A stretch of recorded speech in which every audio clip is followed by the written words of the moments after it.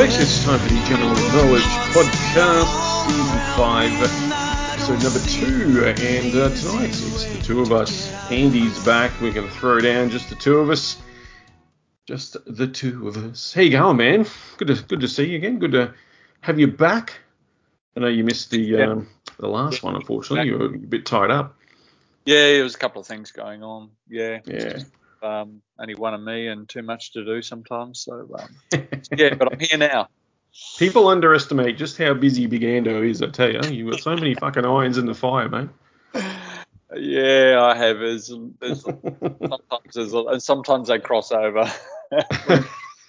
And when you throw the like family stuff in the middle of it all, yeah, it's all fun and games. But it's all good, man. I mean, it's all good. It was good because we had Shannon Rowan on for episode 1 of the new season, and I mean she was great. She does a lot of talking anyway, and she's happy to just let her, you just sort of ask a quick question and bang, she can talk for 20 minutes. Like she's awesome. It's good value too. I might have to get her back on for a member show. Actually, we'll might go through a few different things. Yeah, but you've been overseas. You've been over in PNG again. What was the haps, mate? Anything to report on from that side of the planet? Not too far away from us, but anyway. No, same. I think they're just. I think the business world and everything that is very quickly coming out of COVID. So there's a lot of projects going on over there, and definitely a better vibe in the city, Port Moresby, than what it has been in the last year or so. So good thing. Were they buying into the COVID nonsense over there? Big time, man. Yeah. Oh fuck. In fact, big time. In fact, I'd say in part during certain times it was worse than here. Jesus. Yeah, I know, but it was so money driven. Like it was just money from the UN and the WHO thrown at politicians over there, and they just lapped it up and they just implemented whatever they were told to, and of course made air travel, absolutely impossible for non-PNG people, for foreigners, of course, and so that's why I haven't been back for a very long time since. So, but they swallowed it hook, line, and sinker, and like amazingly, like I guess because it's a different body construct with Papua New Guinean people, probably a lot like Aboriginal people too, but like they don't do well to some medications and alcohol, and these mRNA injections, man, they killed a lot of people. They have killed and maimed a lot of people, and a lot of the local people, a lot of the people on the ground, simple people, they weren't going for the injections, but all of the politicians and head bureaucrats and stuff, they were lapping it up, and a lot of them have since passed away. So it's a big thing. It's a big talking point over there that the injections have created a lot of harm and a lot of deaths as well. So I don't think anyone over there is going to be lining up for anything like that ever again. Yeah, it's quite amazing. Yeah. Oh man, it's such a shame though, eh? Such a beautiful place, and the people there are so lovely. But it reminds me of a little bit about Samoa. Now, cast your mind back. Do you remember when it was before the COVID nonsense? Samoa had I think it was a measles,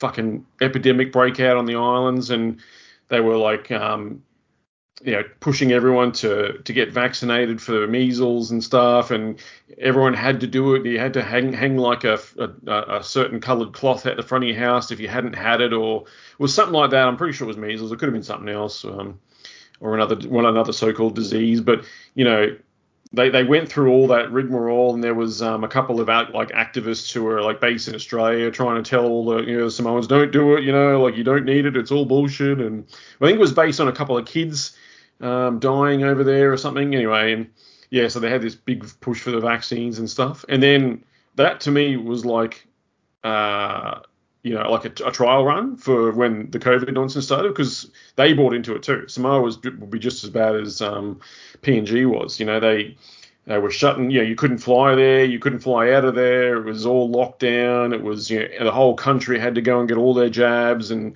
like it was like almost mandatory. Like they were really pushing it. They had all their from what I was seeing, they had all their tribal elders and all their church people and stuff, telling all their fucking, like, I think it was almost like 100% fucking coverage for everyone having the shots over there, like full on. Like they are a very sort of controlled people, what I mean, those folks, they'll do what they're told, like they listen.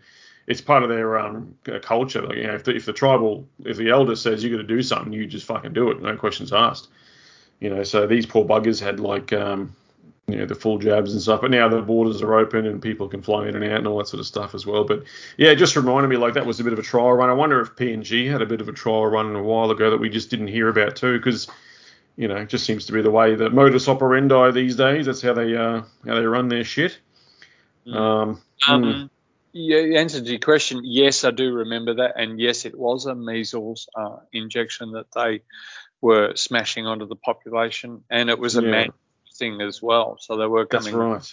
They were coming door to door. Yeah, which was a bit scary. Terrible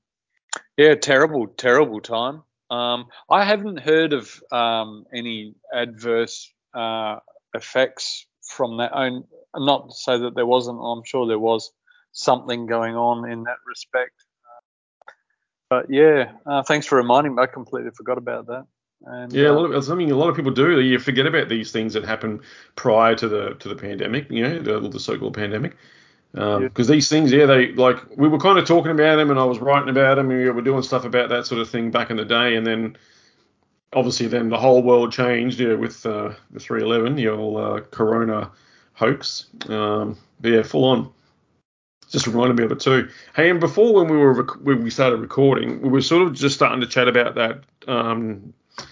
The new documentary that's come out, Died Suddenly, and I haven't watched it. I'm probably not going to watch it because, look, let's be honest. I mean, we're all over it anyway. To be honest, in my point of view, like we see all the Died Suddenly posts. I follow a couple of pages, and it's very much shared in all of our groups anyway. Like I don't really, and we all know what it's all about anyway. Really, of course, it's the vaccine fucking killing people and knocking them off after between the day of injection to up until now, where it's still happening.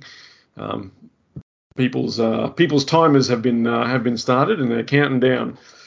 So I don't really feel the need to watch it. But I mean, I know a lot of people are like, oh, you should watch this. Yeah, there's a lot of stuff we already know, but you might get a bit out of it. And fair enough. I mean, I think they were talking about from it, there's talk of people interviewing the embalmers and stuff, and we already did that on the show anyway. When we had the chap from the UK on. What was his name? I can't remember. I forgot his name. Oh, I feel bad now. Oh gosh, yeah. O'Looney. John O'Looney. John O'Looney. That's the one. It was John. Just came to me then, yeah. And that was a good show as well. Some of the revelations that he was coming out with was just full on. It was kind of blowing us away. What episode was that? I think we've got it here somewhere. Here we go. Season 4, episode 10. Back on the 28th of February this year, we did that one. Wow, that was, it doesn't seem that long ago. And that was a huge episode when we talked about that and all that, the revelations that he came out with. But they've already they covered that sort of stuff in that documentary too, apparently. Again, I don't know. Did you see any of it? Have you seen the doco, mate? Give us your thoughts on it too, and what you have seen, if you have seen it. Look, I've watched about half of it. I've just had a really, really busy week. But I did manage to sneak in about half of it. And yeah, look, all of these things are good. They put a lot of effort into the production of it. There's nothing really new that was sort of being thrown at me. And basically the word around was this will be really, really good for people who sort of are completely new to all of this kind of information for them, and that. So it was more sort of entry level kind of like information, if you get my drift. But yeah, I'll watch the rest of it. Yeah, I'd like to hear the rest of your thoughts on it too. When you do actually watch the whole thing, because I get the need to document these things. Like that's that's a no-brainer. We all need to document these sudden deaths, all these people dropping like flies everywhere. But from what I hear, it's done by the same crowd as the Stu Peters. The Stu Peters. I think it's actually made by Stu Peters, the podcaster guy. And he did that documentary that Watch the Water, about COVID-19 being the snake venom that's been put in the water supply and all that sort of stuff. They're trying to work out how to detox from all that sort of stuff. And that did the rounds too. I don't remember. I didn't actually watch that one either. But do you remember watching that one by any chance? That Watch the Water documentary? I thought that was really good, actually. Yeah. Okay. So that's the same people that made that one. I'm just going to read this. So this chap sort of just I'll put a link in the show notes as well. It's basically just where are we? Yes, he's got died the died suddenly psyop. He's called his article. A tiny bit of truth mixed with a whole lot of lies, and I'm just wondering what his deal is here. So I'll just go through a little bit of this. So he's got we see sort of mentions that Stu Peters was the one that made the documentary and stuff, and he goes, now the sinister controlled opposition behind. He actually thinks Stu Peters is controlled opposition, but anyway, he maybe is, I don't know, but. He says, watch the water. People behind Watch the Water are back with another psyop to lure in the slumbering anti-vaxxers who and those slowly waking up. No one outside this community will watch it. Only the unvaccinated will, which I don't. Well, maybe they will. I don't know. I mean, that was part of my concern as well. That you sort of mentioned that earlier as well. Is that are we going to get the normies watching a video like a documentary like this? You know what I mean? Unless they've had someone in their family who's maybe died suddenly and then they've maybe, gone on and searched the term or looked for something, then they'll come across it. But are they actually going to click on this and watch this documentary? You know what I mean? Like, it makes you wonder. I don't think they would, to be honest, because if they've gone to all this length of taking all these vaccines to date so far, then why would they watch this kind of documentary? They're already switched off. You know what I mean? Like, you can't bring these people back, I don't think. I totally. If there's a choice in the football or, whatever they're into, or this documentary, this will be a sad last. Yeah, exactly. So that's why he says only the unvaccinated will watch this documentary, which, of course, we're unvaccinated, and you yourself are watching it, so he's not wrong there, I guess.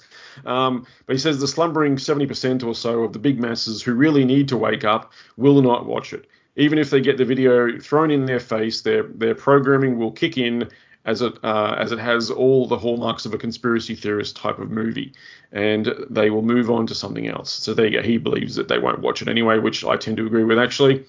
And that is the part of the psyop, to keep it within the community of the half-woke, slumbering kind of truthers and anti-vaxxers that are out there, to strengthen Stu Peters and his crew's position among their gullible fans, as it looks like they are exposing the sudden death phenomenon, all the while stroking the ego of those who see themselves as purebloods, who can now point a finger at the sheep shouting, "I told you so, you are now dying in droves."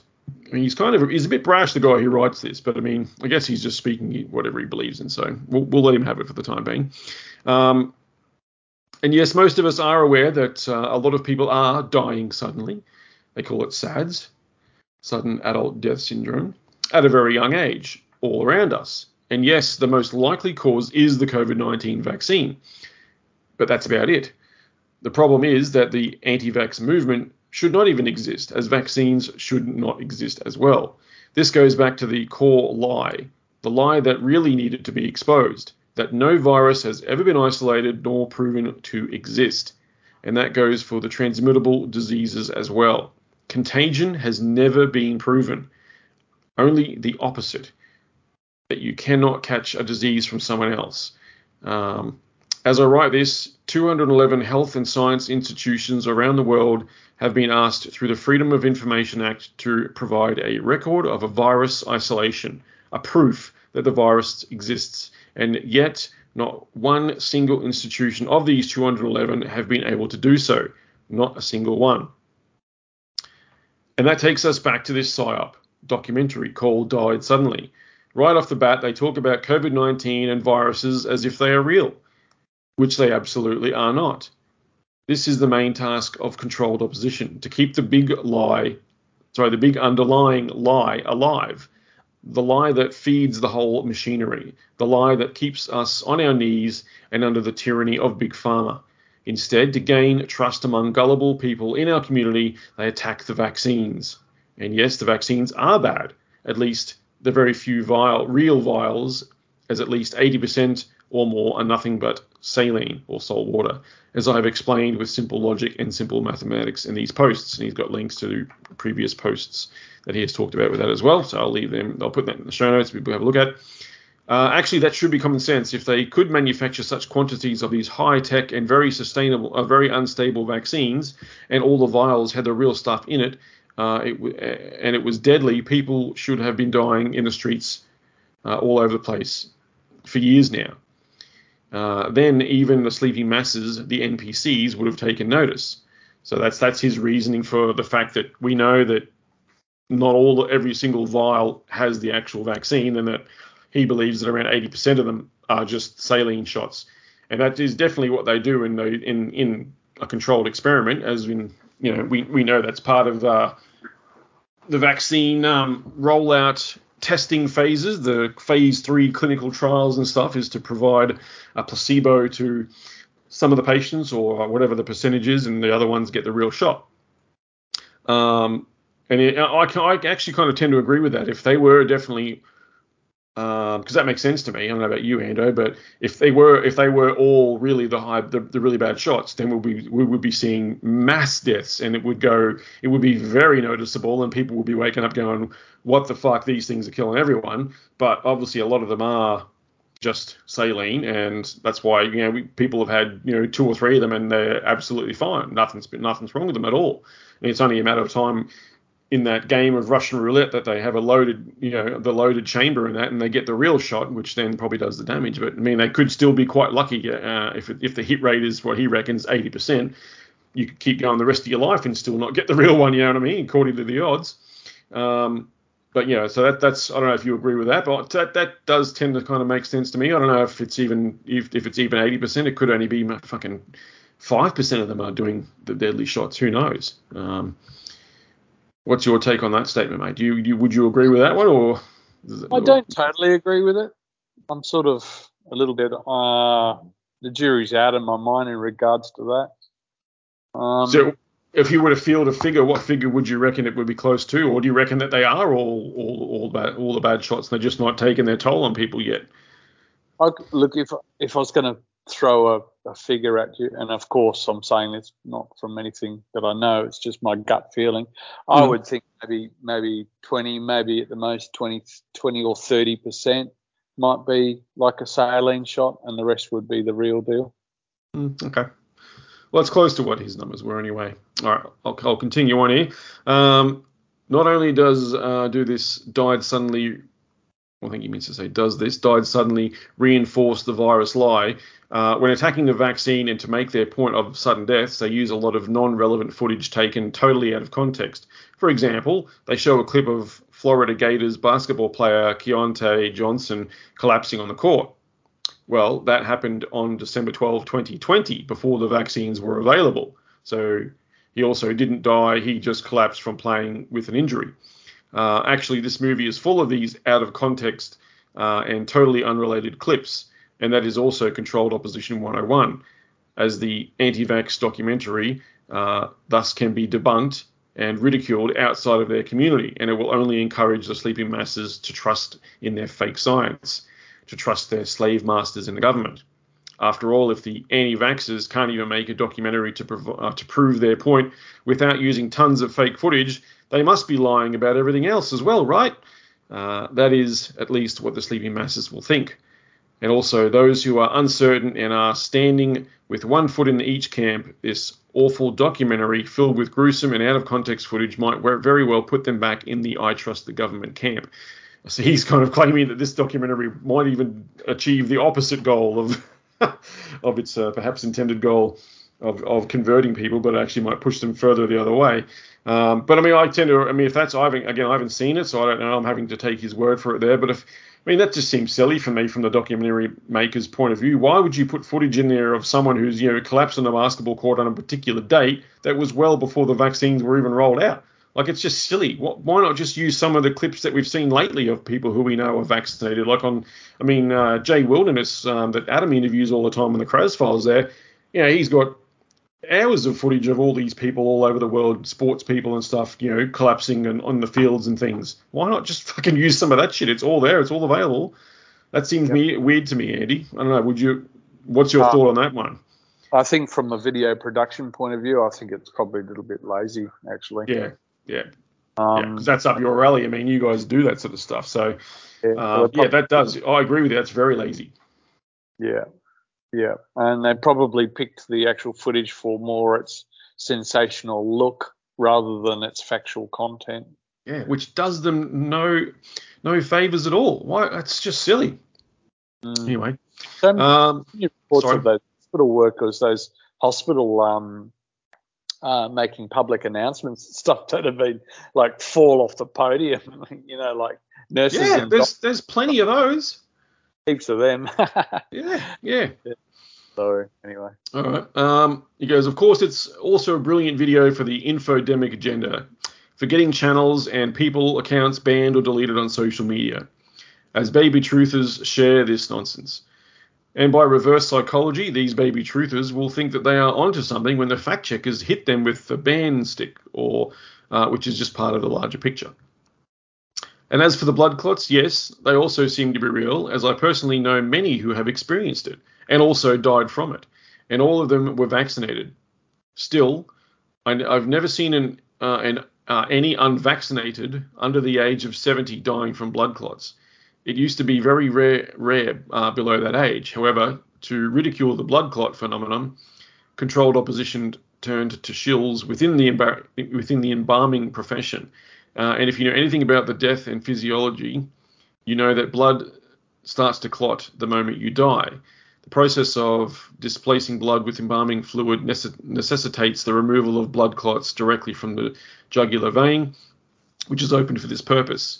Embalmers use long forceps to get these natural worm-like blood clots out while the blood is replaced by the embalming solution. Also, white blood clots are simply heparin-induced thrombocytopenia, HIT, a low platelet count, usually due to the administration of various forms of heparin, which is an anticoagulant. I'm not sure if I agree with him there. He's kind of saying that, when people die, your blood clots and stuff. However, I don't believe it does after a while. It can, I guess. I'm just trying to think, like, what's that? What was saying? There's lividity. Lividity is when the blood pools in the body. Like, say if you die on your back and you've been dead for 12 hours or whatever, all the blood drains from the top part of your body to the lower part of your body. So it'll all be sitting in all the bottom of your legs, your bum, your back, your bottoms of your arms, whatever's, touching the ground, basically. That's where the blood will drain.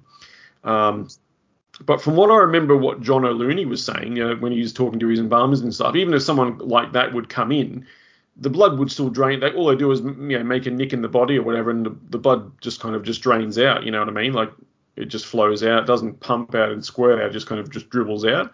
So this guy reckons that the blood clots when you're dead, but I don't believe that's true. I know the body goes into rigor mortis and everything seizes up, but from what I was aware, from what I'm aware of, and correct me if I'm wrong, listeners out there, but I'm pretty sure your blood just doesn't necessarily coagulate. Maybe after a certain amount of time it might, but people are having these so-called blood clots and things, and they're dying. They're going to be this process is going to be done within the I guess the first couple of days, surely. Anyway, it just seemed interesting there. He goes, and if someone dies of a sudden death or anything that is not deemed as natural causes, an autopsy is performed, which means that the arteries are cut in several places, and embalmers would not have drainage done the same way as single point injection of non-autopsied bodies. Also, embalmers have no idea about cause of death, as that is not in the death certificate. I covered this hoax in detail here, and he's got another article to link to there. I guess that's another his opinion, I guess. But so again, this died suddenly is a psyop to ridicule those who are against vaccinations, something that should not even exist if we exposed the core lie. And it also ridicules the vaccine-related side effects and deaths, as the footage used are mostly out of context and fake. I don't think it's fake. It's probably just out of context and poorly chosen. But anyway, this is also why the documentary starts with a lot of clips from totally unrelated conspiracy theories like the moon landing, 9/11, Epstein, the fake war in Ukraine, and the use of green screens and CGI and so on, to set the tone and to make the casual watcher turn away thinking that it is all just stupid conspiracies, also known as the discrediting effect by association. And that is the purpose of controlled opposition. At first glance, it looks as if they are on our side, fighting for good, while in reality, all they do is undermining it and causing more damage for us who try to expose the lies and deceit. And that was that's where he's left it there. So there's a lot in there where I actually would tend to agree with that kind of opinion. I had a lot of people sort of mention that with that other documentary as well, but that Stupiders did that you also said you saw. But again, I didn't watch it, so I can't comment on it in that regard. But I'm thinking maybe when you finish watching the documentary, Ando, maybe have that perspective just in mind as well when you're watching it. And if you're seeing the same thing, then you can be like, look, maybe he is onto something here, and it's not going to serve the purpose it may have, that we think it's supposed to serve, but in fact is quite indeed the psyop, and it's going to serve those who tend to undermine this narrative. Because I'm in the same boat as the guy who wrote this, which is that there isn't any viruses. They haven't been proven to exist. All of the 211 governments that have been, or government agencies that have been asked to provide that evidence, have not yet provided the evidence that it exists. Which is a proof in the pudding there, in my point of view. I just thought that was pretty interesting as well. I mean, it's the same with. See, I also tend to agree, Andy, that with people who are theorising that, and we love a good theory, that Kary Mullis, the inventor, the Nobel laureate recipient, the Nobel Prize-winning recipient, Kary Mullis of the PCR test, right? He obviously didn't make that to test for viruses. He made that PCR for other reasons. Polymerase chain reaction is what it is. And I think that he was taken out because remember he died in like August 2019, I think it was. Like 3 months before the first inkling of a coronavirus outbreak in China. You know what I mean? Like, and we started to see a few crazy things coming out of China saying that there's a new virus and stuff. So I think that, this is if you're going to take out someone, that's the guy you'd want to take out. You'd have to get rid of him because he is the one that can absolutely not, discredit the use of his prize-winning, his invention. He can discredit them for saying, oh, look, we're using this to find this virus. He can be there going, well, that's incorrect. I invented this thing. You're not using it right. You're doing it wrong or whatever, and he can blow the whole thing apart and it would never have taken off. This whole thing would have been dead in the water if Kary Mullis was alive to this day. That's what I reckon. I've had a lot of thinking about that because they couldn't have gone with it. It would not have. If you had this guy, you know what I mean? Even if the mainstream media wouldn't touch him, even if they would not interview him at all, he still would have made the rounds on all the alternative media sources. It would have been global, worldwide. He would have been making documentaries himself. You know what I mean? He hated Fauci too, so he was vehemently opposed to Anthony Fauci. Hated him for the AIDS stuff way back in the day too. And of course Fauci was the one saying, yeah, we're using PCR for all this sort of stuff, and promoting the fact that PCR can detect COVID and whatever. And Carrie Mullis, he could have been the silver bullet for the whole thing, and this coronavirus fakery would never have taken off. That's what I reckon, mate. Because you imagine, you think about it, if he was alive to this day, he would be vehemently opposed to everything that was happening, going, it's not there, we haven't detected it, they're detecting something else. You know what I mean? Like, it would never have been able to go anywhere, this whole thing. It would have been blown apart immediately. The fakery would not have been able to continue. Get rid of him, the world's your oyster. You can use that test, do whatever you want with it, because no one else is going to be there to say, well, that's not how you're supposed to use it, blah, blah, blah. You know what I mean? Like, there may be some old videos of it and stuff like that, but that's not going to win people over. You need this guy on every major TV channel going, I invented the goddamn thing. It hasn't detected jack shit. So they're not dying of a new virus. You know what I mean? He would have been up there just blowing it apart. Big time. That's what I reckon. Can I just throw this at you too? So also there was the talk about the, like gene mapping for all of the people that had like those swab tests and things. Mm-hmm. So is that actually like something that would be really, really important for globalists to like gene map the entire world? Oh, I think so, yes. And I think they've used that, they've come up with this ability to apparently map the human genome, right? I reckon they've done it, they've unlocked it all, they've got all of it. And from what I've heard is that they've used a lot of fill in the blanks kind of sequencing and computer algorithms to kind of fill in things to say, oh, look, yeah, here we go. We've detected this weird virus and here's its genetic makeup. Like, they still haven't actually isolated it.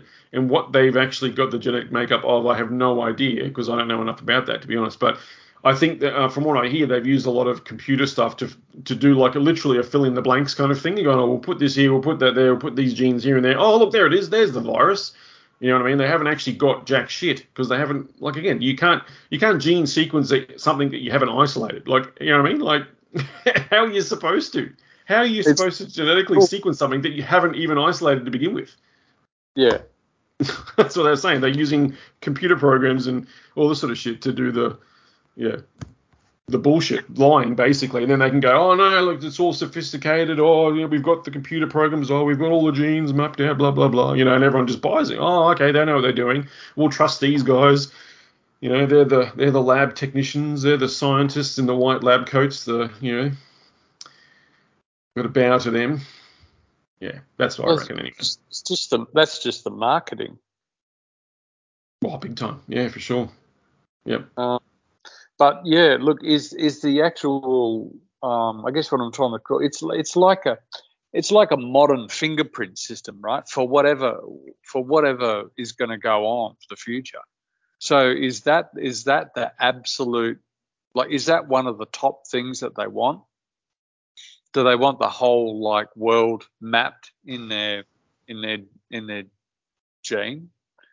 You mean like every individual human being on the planet? Yeah. Is that something that's like super important for this for these globalists? I reckon it is, and I've been pondering this for a while now, trying to work out, the why of it really. I mean, it would put it this way, right? If you were if you had a zoo, if you ran a zoo, and you've got a whole bunch of different, like one of these, I guess like say like Taronga Zoo, for example, or whatever, you wanted to catalog everything that's in your zoo and stuff, you're going to learn and get as much information on every single species, every little thing that's going on in your zoo there. You're going to take blood samples, you're going to get the DNA from everything, you're going to get, all this sort of shit. You're going to get as much of everything as you can, because they catalog all this stuff. The information to them is key, and they've got every little skerrick of information on every little living thing in that zoo. You know what I mean? So they want to try and increase breeding or watch how they breed, and maybe they can try and get them to do it better, or use different mates from around different zoos and around the world or whatever to create a better version of that animal and see if they can get it to thrive, or see what happens in like what they do with pandas and stuff. I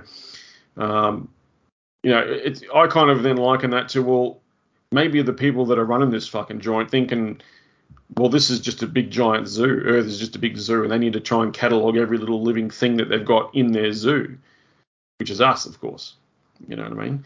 And it actually reminds me of an X-Files episode. And you probably remember when I lent you you and Billy were watching them, and I lent you the DVDs, right? Yeah. And it was in one of the earlier seasons, might have been the end of even season 1, when they go into, I think it was like hills, the mining areas of West Virginia one night, Mulder and Scully, and they get access to like a labyrinth vault kind of system. It's like this big, it looked like an old mine, like an old coal mine, but with like these doors that like were modern bank vault looking doors with electronic locks on them. They get in there, and it's just row after row after row of like catalogs, like filing cabinet catalogs. Old school file cards. Correct. And everything, whenever they were looking for their own names and stuff, and they go in there, they find samples of themselves, blood samples from when they were born, and all this sort of stuff. And I was like, you know what I mean? Like, what makes you wonder why do they want to take blood sample from every single individual when they're born these days? You know what I mean? Because that shit gets catalogued.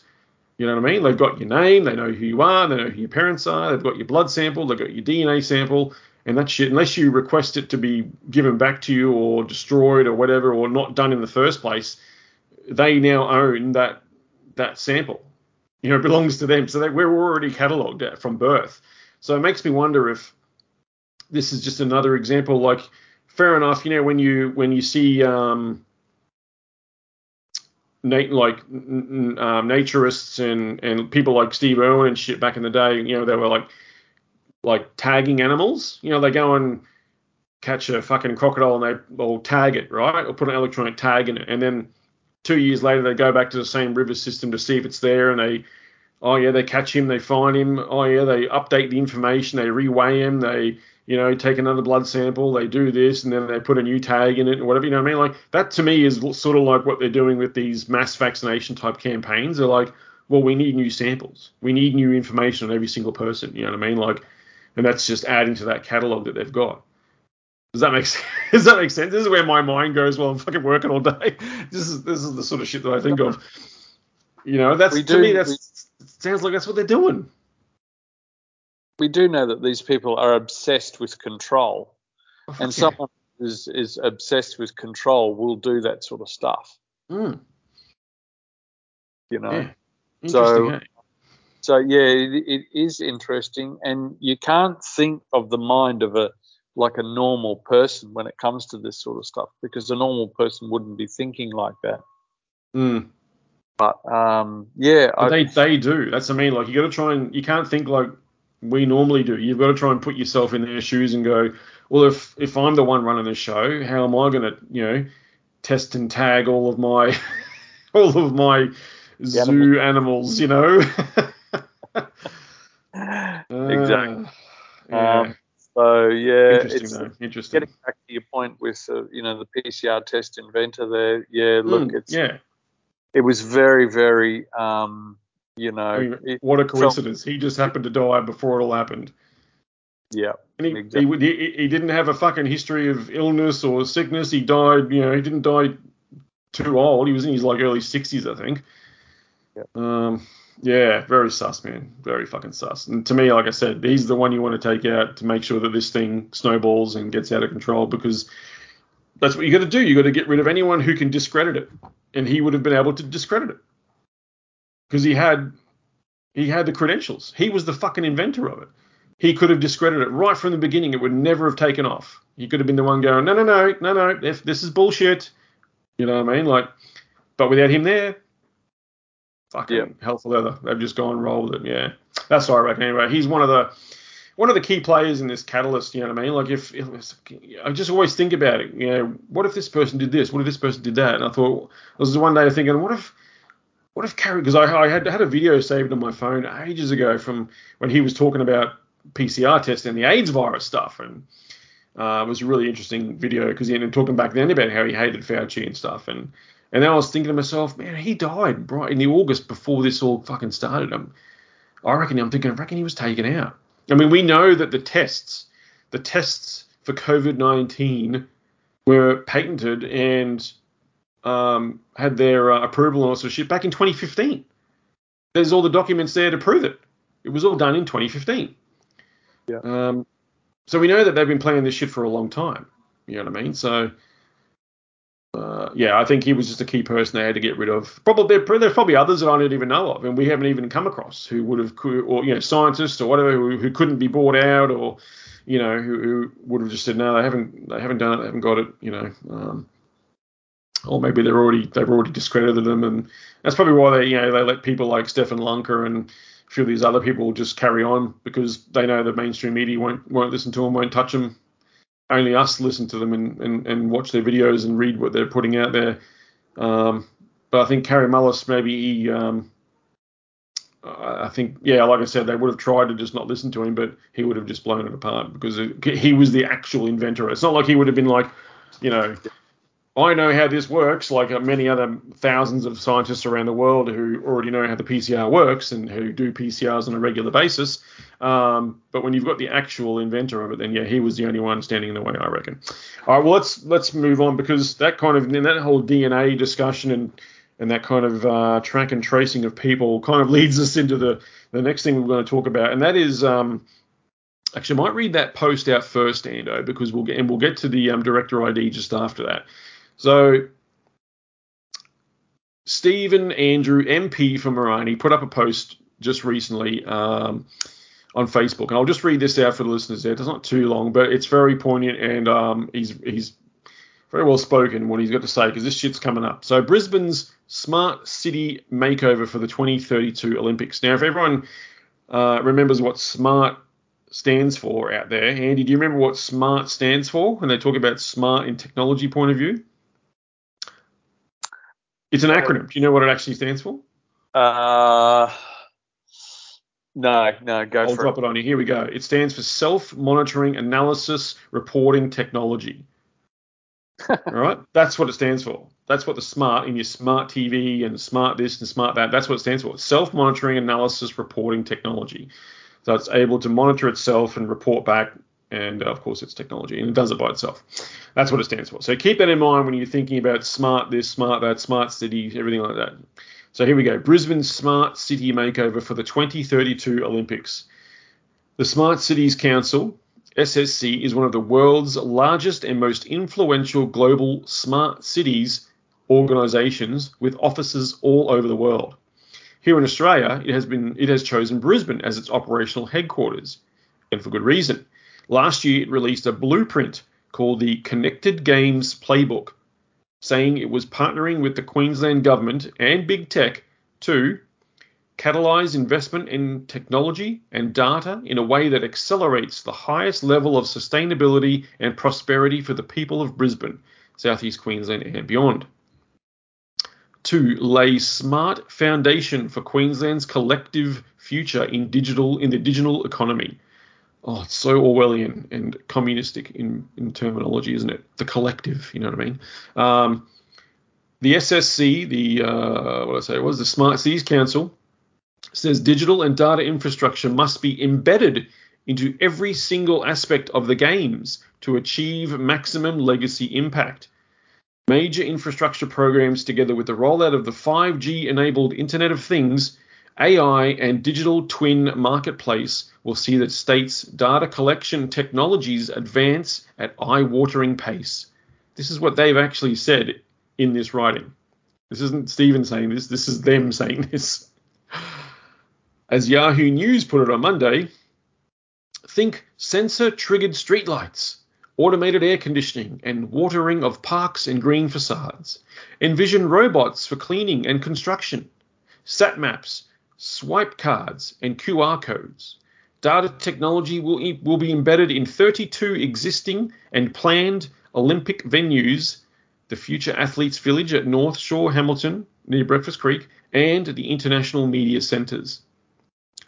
Under the cover of the 2032 Olympics, the government will, this is Stephen saying this now, the government will be transforming our state into one filled with data gathering, full spectrum surveillance, digital wallets, drone policing, wearable sensors, and biometric tracking, all framed as tools for sustainability and keeping you safe. a future that bears all the hallmarks of an open-air prison. It may go by the name of safe cities, living cities, sustainable cities, resilient cities, and build back better. But at its heart, it is profoundly anti-human. It is a profoundly anti-human scheme. One where eventually tokenized credit and digital ID will be needed to go to work. We'll talk about that in a minute, Andy. School, the shops, to access public buildings, services, and events. A predatory what works data-driven system rebranded as circular economies and stakeholder capitalism. Each life measured according to its perceived burden on society. There's a little bit about there what we were talking about just before, about testing and tagging and all that sort of shit. Who decided all this? The same billionaire oligarchs who want us to play along with their little charade that this is saving the planet, who want us to overlook the insane energy requirements needed to build and run this augmented reality Internet of Things smart city delusion they are building, to close our eyes to the child labor, turbocharged minerals extraction, toxic waste, land grabs, and enormous data centers cooled 24/7 by vast amounts of our precious water. I know that many Queenslanders have been propagandized into cheering on this transnational global capital plan for our final green solution, but not me. I think that is so very well said, and he fucking nails every fucking point there as well. And that leads me into that next thing that I was going to get you to talk about as well, Andy, because a lot of people have been posting on social media and things in their groups, and in particular, even one of my supporters, Ciro, he's actually been messaging me saying, man, I'm going to have to get this bloody director ID. Do you know about this? I'm like, I heard something a little bit about it a while ago, but I didn't really know enough about it. And then he's like, yeah, well, basically, if you're a director of a company, you have to get a digital ID. And this is full on. This is like serious stuff. And I was like, well, I didn't really know a lot about this. I'm like, surely they can't make you do it. But apparently they can. Tell us a bit more about this, Andy, because you've actually had to do the process because you are a director of a company. Yeah. So, like my thoughts were along the same lines as what you were thinking. And I even said to my accountant, like, oh gosh, like just so Williams, such bullshit. Like I don't want to do it. And this has actually been going on for like over 6 months anyway. It's been coming down the pipeline for a while, and I've been putting it off. Anyway, the secretary of the accounting firm that I use rang me up and said, oh, look, we really need you to, they've given us till the end of December, so you just need to, get this done. So, puts people into pushes us into a corner. And because without the company ID, you can't interact with the tax office or, anything like that, any government institution. So anyway, I went through it. I relented and went through it. So you've got to download an app and then run through the processes of matching your passport and driver's license to build up a matching ID. So it and then a really strange facial recognition thing happens with that app, with obviously your face in front of your phone, and it does this biometric scan. But it's not like the facial scan you get when you're doing a when you're setting up your Face ID on your phone. It's not like that at all. The screen all flashes different colours and it goes grey, it goes colour, it's very strange. And then it says, yes, we're done, and then you go through and a bit more of a process, and then you get about a 15-digit number that's presented to you, and then that's it. But But like I was saying to you off the air, I don't know.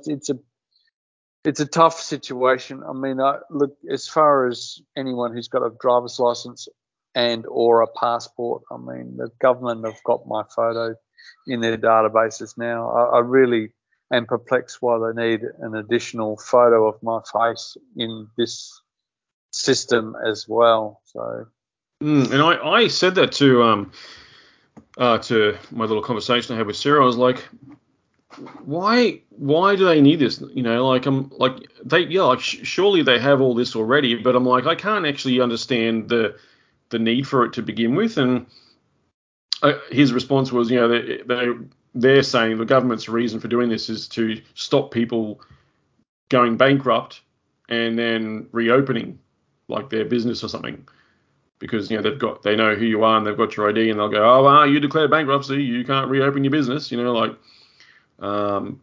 But surely they'll find a fucking way around that anyway. If people are going to do that sort of shit, they'll find a way around it. But anyway, so yeah, sorry. That is a common problem, but most of the time people get around with that by usually they get the wife as the senior director or something on the second time around or whatever, you know. Or one of the kids or something. So that's generally how it would happen. So what's their plan for getting around that? Yeah, exactly. And then the guy who actually did go bankrupt becomes, you know, the general manager or just an employee, but really he's actually the owner. Yeah, exactly. And he sent me some images here from some websites, and it says I'm just doing the audio. It says, what are director ID offences and penalties?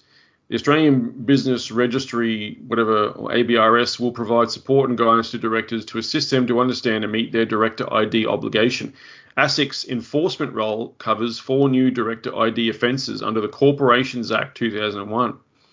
The offence failure to have a director ID when required to do so is a $13,200. This is the maximum penalty: $13,200 criminal or $1.1 million civil. Failure to apply for a director ID when directed by the registrar, $13,200 and $1.1 million civil. I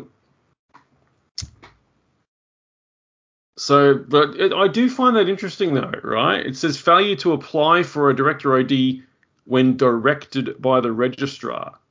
So if you're not directed by the registrar to do it, do you actually then have to do it? Because it's similar to the census. Now, we did a lot of homework on that. You don't have to fill out a fucking census unless you are in writing and it's addressed to you by the head statistician to complete a census. You don't have to do it. It's voluntary unless requested by the statistician to do it. So that to me, in writing there, says failure to apply for a director ID when directed by the registrar to do it. That's when you get the fine. Failure to have a director ID when required to do so. Well, who's actually requiring you to do it though, Andy? I guess you said it was the government itself though, wasn't it? Well, yeah, it's like obviously our interaction with the tax office, for example, is through the accountant. And it's actually my accountant that pressured me to do it. Because I think when they're emailing or filling out their online forms, part of the spaces would be the director's ID number, which is a 15-digit number or thereabouts. So the actual forms for submitting documents to the ATO in respect to company tax requirements would need the director's ID to be inputted by the accountant. So for like a GST returns, for example, the quarterly GST activity returns will next year we'll need a company ID attached to the actual returns as well. I think. I'll find out more. Yeah. Well, I've got a little thing here, and this is he screenshotted this to me as well. So this is from the Treasury Laws Amendment, Registries Modernisation and Other Measures Bill 2020. This is where it all comes from. So they amended the Act or the bill, and this is where it says 1272C, because obviously when I was talking about those penalties, legislative section S1272C and 1272D, that's where it comes from. So he's got that here, 1272C, or he's got that part of it anyway. Requirement to have a director identification number. So it's all the fucking legal mumbo jumbo and that stuff, which is so hard to actually read because it's done in legalese. So when I read that, it kind of makes it look like then you've got to have it, but yeah, it's just, they make it so fucking convoluted and confusing. I mean, on the grand scheme of things, you probably fucking don't have to, and you could get around it if you wanted to, but I mean, they're going to make you jump through so many fucking hoops and make it so difficult for you to do it. But what the big concern is, and in my point of view is, they're rolling out this digital ID system that you've got to have for directors of companies.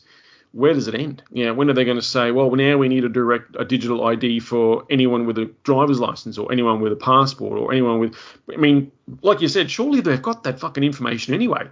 Every license since, when was it?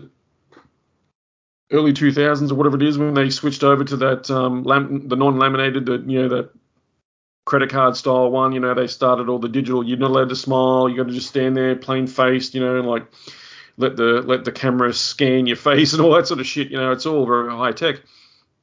So they've got all that. Like you said, they've got all that shit anyway. Why do they need this new one when they've already got that stuff? It sounds to me like they're just trying to get you signed up to a new thing so that you're then making contract with them and you're then fucking bound legally under that sort of, under that law, the contract law. Well, you've now signed up to it. You've agreed to do this. So now we've got you. You've got to keep doing it. You've got to play by the book that you've signed up to. That's actually a good point. You know what I mean? Yeah. In actual fact, I'd like to make the point too about my facial recognition in the government database already, because when I go through an airport or anyone, you stand in front of a screen and it data maps your face. And the data map in the computer system at the airport matches my passport number. That's right? Crazy, eh? So they fucking got you. I'm already in the system. That's it. You're already in it, yeah.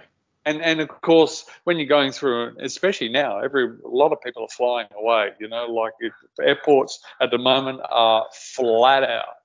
So me and 30 people across to my left and 30 people across to my right are all walking through these things, and we're all data mapped, every single one of us. So, just the kind of world we live in at the moment. Hey, it's just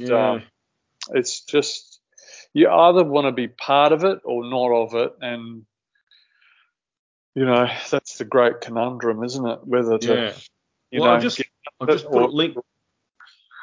Just put a link to it in the chat there, Andy. This is from the abrs.gov.au website. Director identification number, who needs to apply and when. So it's got all there, but it says there you will only ever need one director ID. You don't have to apply for another one if you become a director of other companies or corporations. Then it says you must apply for your own director ID to verify your identity. Well. But don't we have other methods of doing that? Like, you rock up and you've got to submit your driver's license or a passport or your Medicare or like 4 or 5 different forms of ID, to say, well, that's me. You know what I mean? Like, so, yeah. I know. I can get the angle, right? That this is the selling point of this being able to prevent fraud and all that sort of stuff, right? Like, I get that. That's probably a big fucking issue. No one wants to get tied up with fuckers that are doing dodgy shit. But it just seems like overkill to me. This is definitely. I just think it's overkill for sure. We've been going along for how many years? Since Australia was Australia and corporations and businesses started coming and people were directors of companies here for that long. Why now? Why are they doing this push for this digital ID now? You know what I mean? Well, to me, it just sounds like it's part of the rolling plan that we're starting to see right now. Because this is an article out of News Punch. November 19, Jacinda Ardern partners with Bill Gates to roll out digital IDs. Yeah. The country, it says the country's managed isolation and quarantine, the MIQ government program that during the pandemic operated by keeping records manually, is now switching to JNCTN produced software tools that will serve as digital ID verification for the MIQ staff, which is the managed isolation quarantine staff. ReclaimTheNet.org reports going forward, the quarantine program employees will have their certification, clearances, training, etc. tracked in this way, appropriate to the environment that they're in.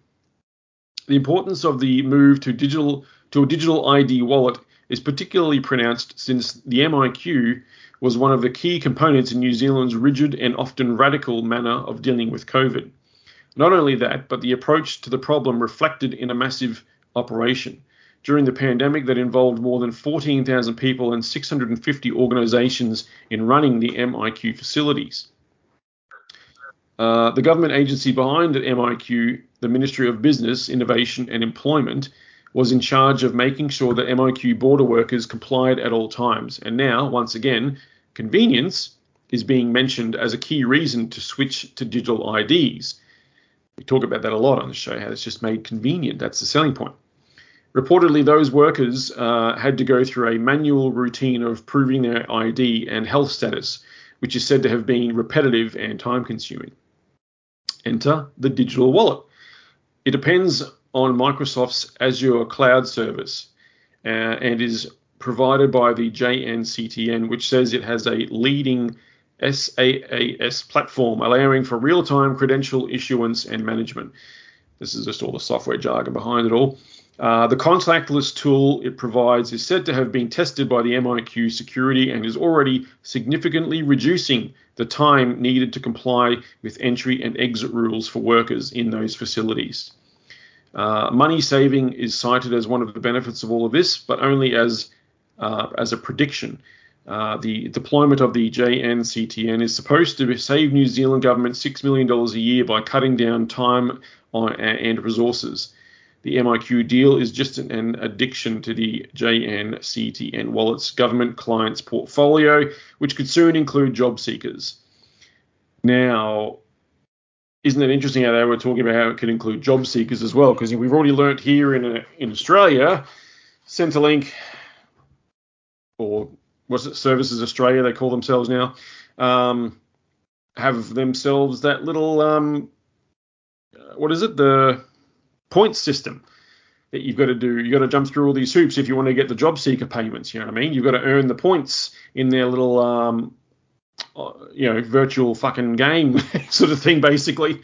Even if you don't earn the points, you don't get the money. So you've got to apply for jobs and do this, do that, do for training, whatever it is, and then you get your little points, and then you can earn your job seeker payments, and that's probably all. That's all connected to your Services Australia MyGov ID, which is probably all then tied into the digital ID system as well. So, yeah, that's basically. I mean, the whole partnership there with Bill Gates really is just part of one of his Microsoft software things. So it's not necessarily Bill Gates himself. I think they've just done that for the for the clickbait of it. But of course, Bill Gates is still tied into Microsoft as well, being his previous company and stuff. But still. It's interesting that New Zealand is now doing a bit of digital ID stuff here as well. We're still pushing on with this, and now we've got the digital ID for directors. Where does it stop, Ando? I mean, like we said, we talked about what Stephen Andrew was saying, the MP for Morani, the big push for the 2032 Olympics coming up here in Brisbane. That is going to be a massive digital nightmare, I reckon. All the digital ID stuff will all be in place for that day. And what was... do you remember, Andy, coming out of the most recent meeting they had in Bali for, was it the COP20 or whatever it is? I can't fucking remember now, but there's so many fucking meetings. I think I put it up in our little... I did. Let me find it. I put it up in our little podcast chat on Messenger. So I'll just quickly find it, and I'll tell you what it was about. Here we go. The G20 Bali Leaders Declaration. All right, this is from the White House. And it was point number 23. All right, I'll just read this. So this was the official goals that they'd set out. from the meeting between the 15th and the 16th of November this year, there's a whole bunch of goals. Shit, what number did I say? 23. Here we go. Just got to scroll down. There's fucking goal after goal. Here we go. 23. We recognise the need for strengthening local and regional health product manufacturing capacities and cooperation, as well as sustainable global and regional research and development networks to facilitate better access to VTDs globally, especially in developing countries, and underscore the importance of public-private partnership and technology transfer and knowledge sharing and on voluntary and mutually agreed terms, blah, blah, blah.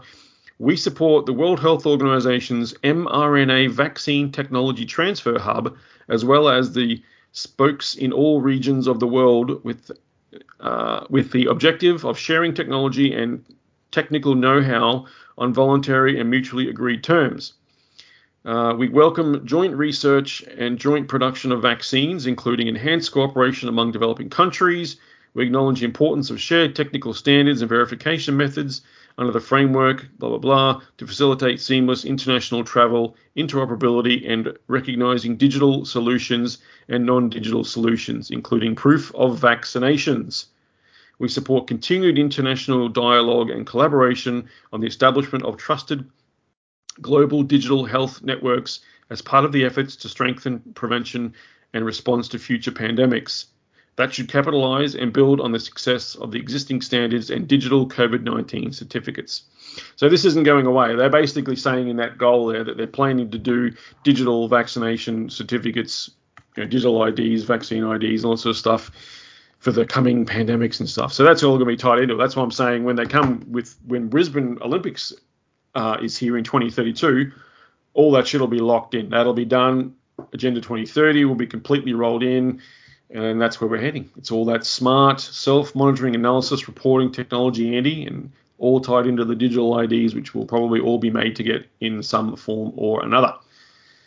And you, my friend, are the first cat out of the bag. Thanks, man.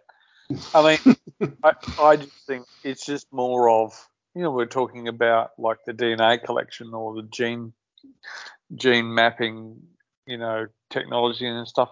It's an obsession with control, right? In all forms.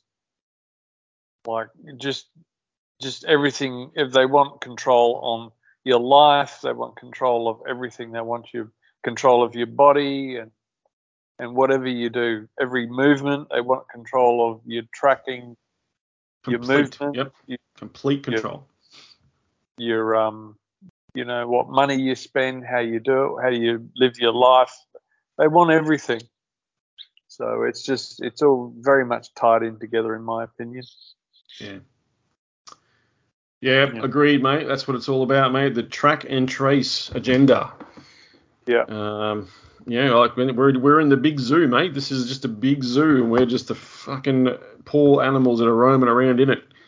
We're like but you and I, mate, you and me and Ethan and all of us listening to this show, we're like the raptors in Jurassic Park, mate. We're testing the fences. We're trying to get out of this fucking joint. We're trying to not be in this fucking zoo. We're testing those boundaries, mate. We're pushing against them. We're trying to find the weak spots.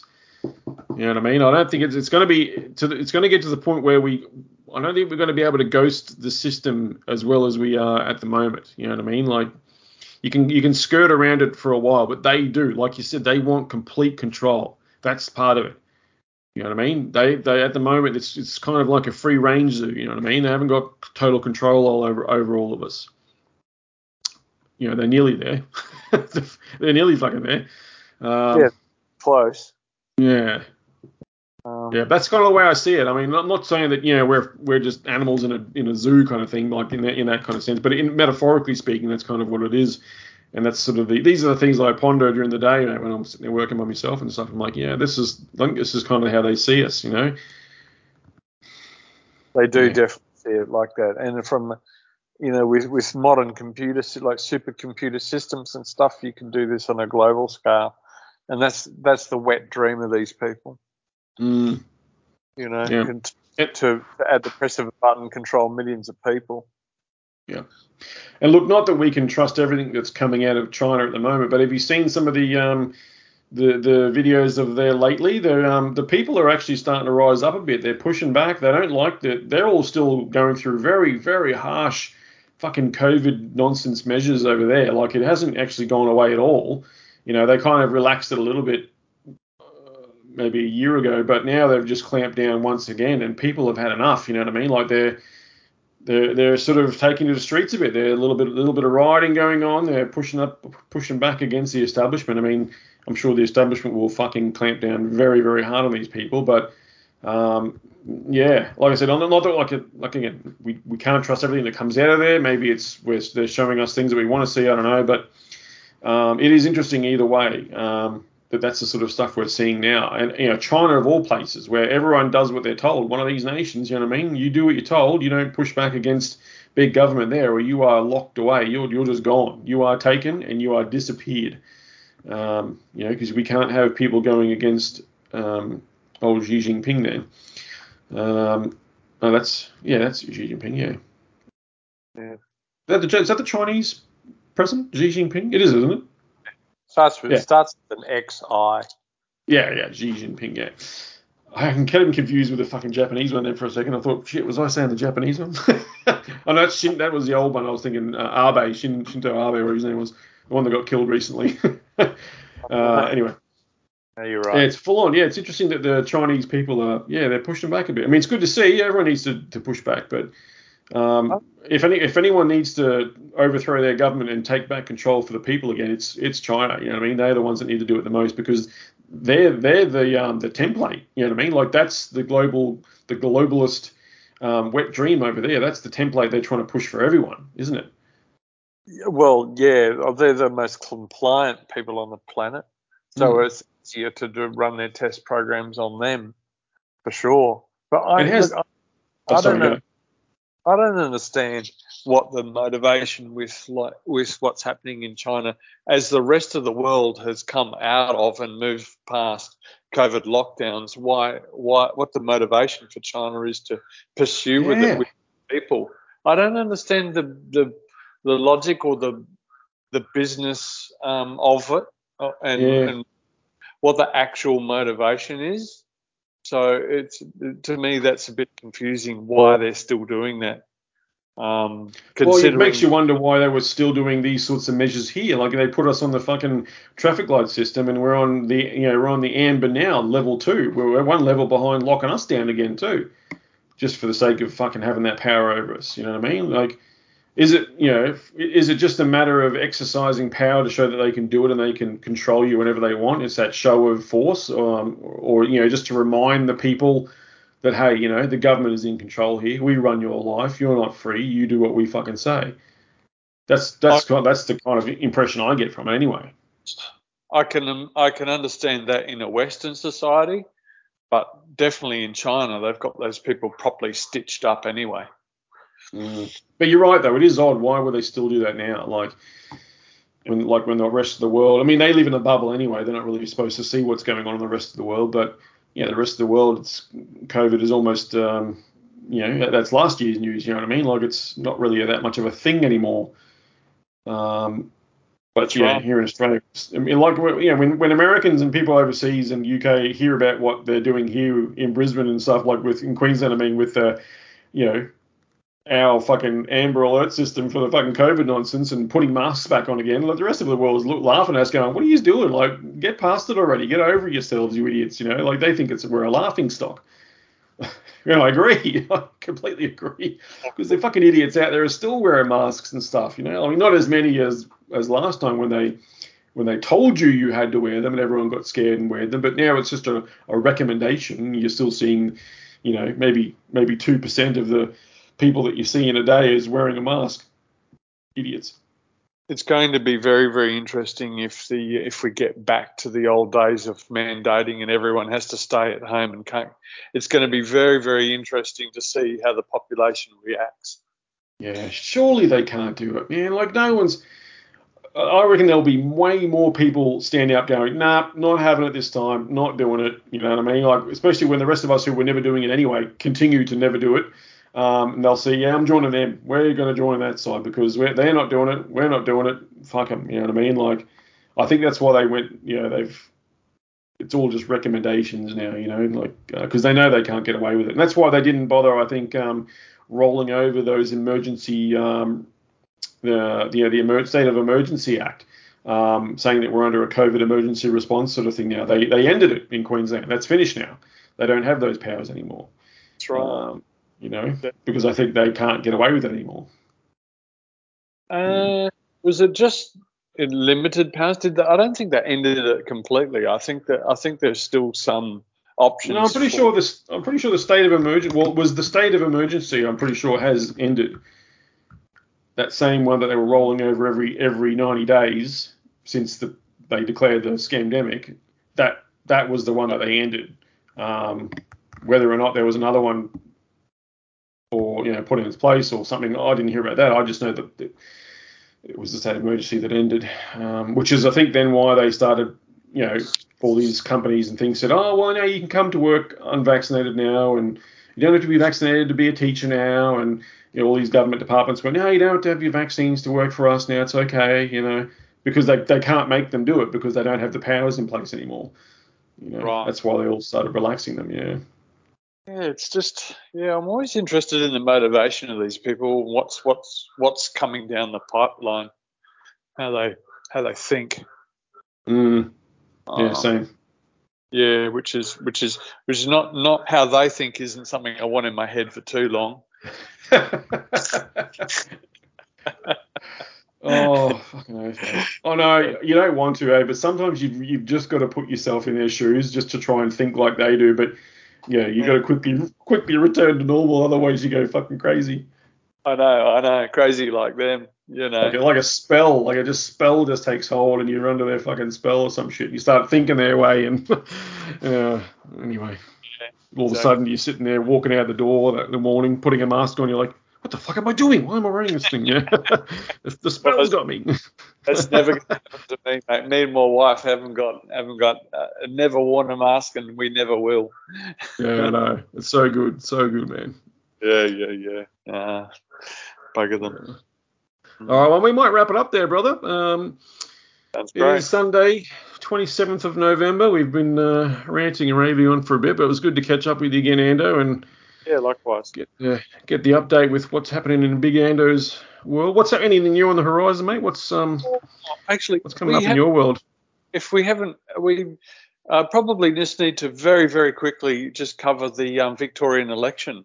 Oh, yeah, we didn't mention that. We were going to mention that. We fucking forgot about it. Let's go. Yeah. I was, funnily enough, talking to the same bloke, Ciro, because he's from Melbourne and his whole family still lives down there. He's got his wife and kids up here, but they're all saying they want to go back to Melbourne because that's where all their family's from and stuff. And he's trying to convince them not to. He's trying to buy a place up here. And I think, you're right. He needs to work on it because you don't want to go back there. I was talking to him on the phone just the day before the elections. I'm like, oh, look, he'll probably still get in, like it'll be rigged or whatnot, and Andrews will probably still be the fucking, the premier down there. And look what happened. Yeah. Like, do these people not learn what is going on? Has he not served his purpose yet? Like, what's in store for Victoria now? Why would you want to go back there? Fuck. Exactly. Crazy stuff. What a nightmare. I was talking to a lady who was actually operating on Andrews's electorate in the suburb in Musgrave there, and they said that the actual vibe on the the polling station there was like really good. That everyone was chanting, sack Dan, sack Dan. It was like a good vibe of people walking in, going, yeah, we're not gonna, we're not gonna vote for him, So, like, during the morning, I was getting all of these sort of feedback from people and talking to them on the ground and stuff. And they said, we're feeling really good. This, Andrews there's no way no one here is voting for him at all. No, everyone, they're all against him and everything. They all hate his guts. And then, of course, when the actual primaries were all counted, he's got like over 50% of the primaries, which is like, a slam dunk. So, it's understandable that all of these people are absolutely gutted, like they just can't believe it. It's of course, the word election fraud and is being thrown around. And like, surely we're going to see another mass exodus from Victoria. Like, now that they were like, oh, this guy's back in, that's it. That's the last straw. We're out of here. Surely. Yeah, that actual conversation is definitely getting around with people from Victoria. Definitely, this is the one this is the straw that breaks their back. Like there's a lot of really, really upset people this morning. Like a lot of people are really, really taking it hard. And such a landslide win as well too. Like it wasn't as if this bloke apparently, he didn't just scrape it in. A landslide? Seriously? Like, fuck off. No way. There's some dodgy shit going on there for sure, if that's the case. Yeah. If you get the chance, have a look at the results. But it was an absolute slam dunk for the Andrews government. No worries at all. Majority government, easy. So wow.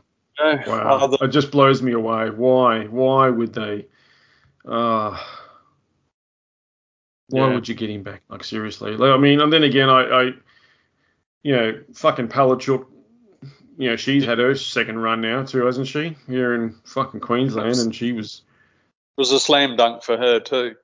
Exactly, yeah. Because these are they're the good little errand boys and girls. They're doing what they're told, so they'll reward them with another victory. And when it's time for them to move on, they'll either do what they did with Berejiklian and some sort of fraud or criminal activity will happen, and then they'll get kicked out, or they'll retire, or they'll step down, and then won't hear from them again until they're fucking CEO of Optus, or not CEO, but you know what I mean, like working for a big company, or the fucking WF, or parachuted in some cushy little role. Yeah. He'll end up being the bloody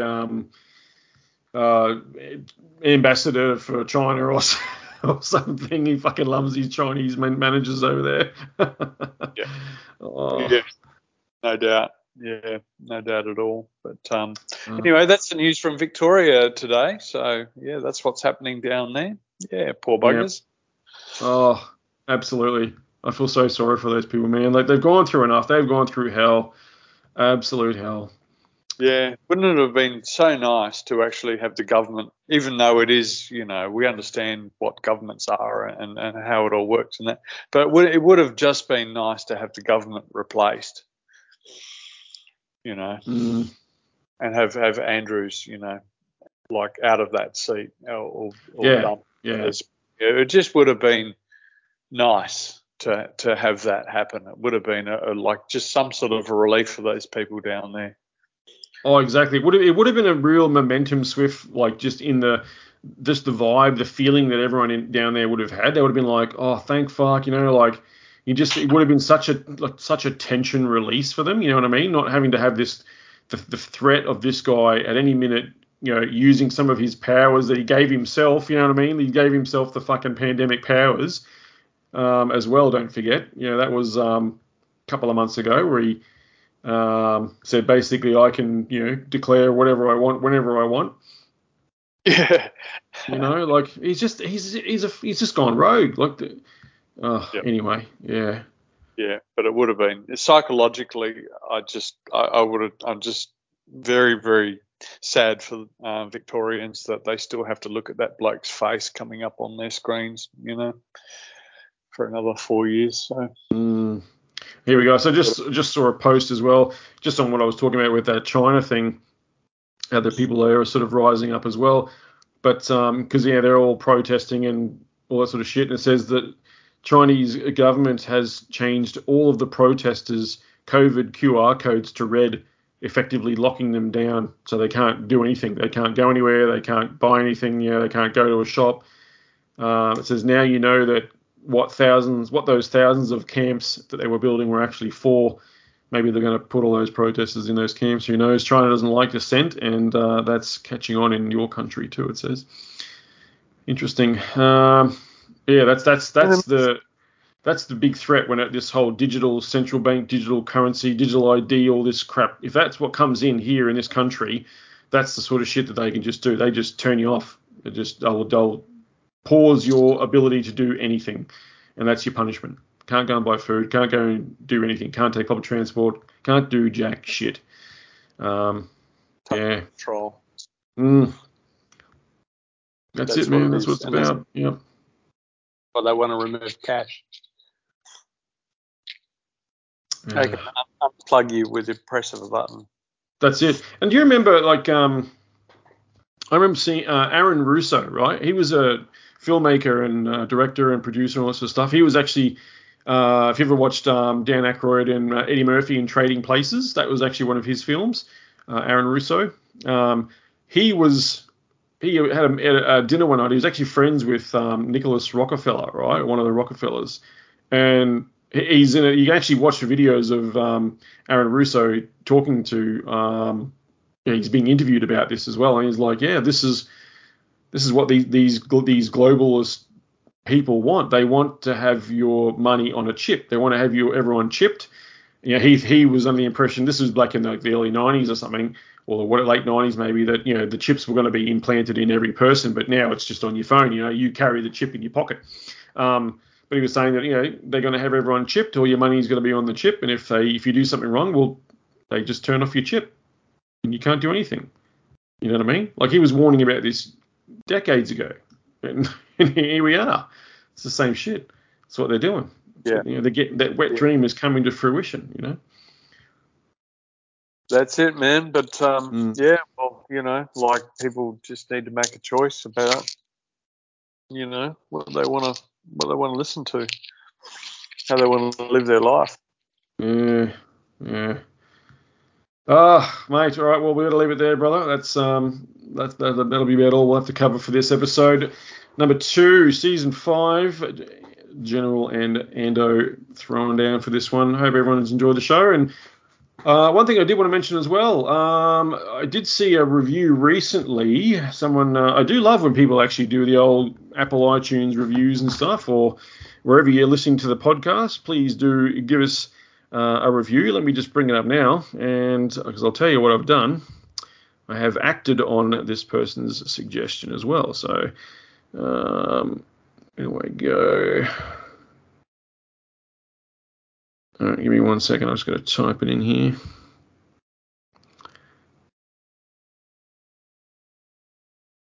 Here we go. Where the fuck is my reviews? Oh, there they are. Okay. So this is on 28th of September, so about 2 months ago this year, by BTD314. It says, music to my Aussie ears. Sorry, 5 stars. Thanks, brother.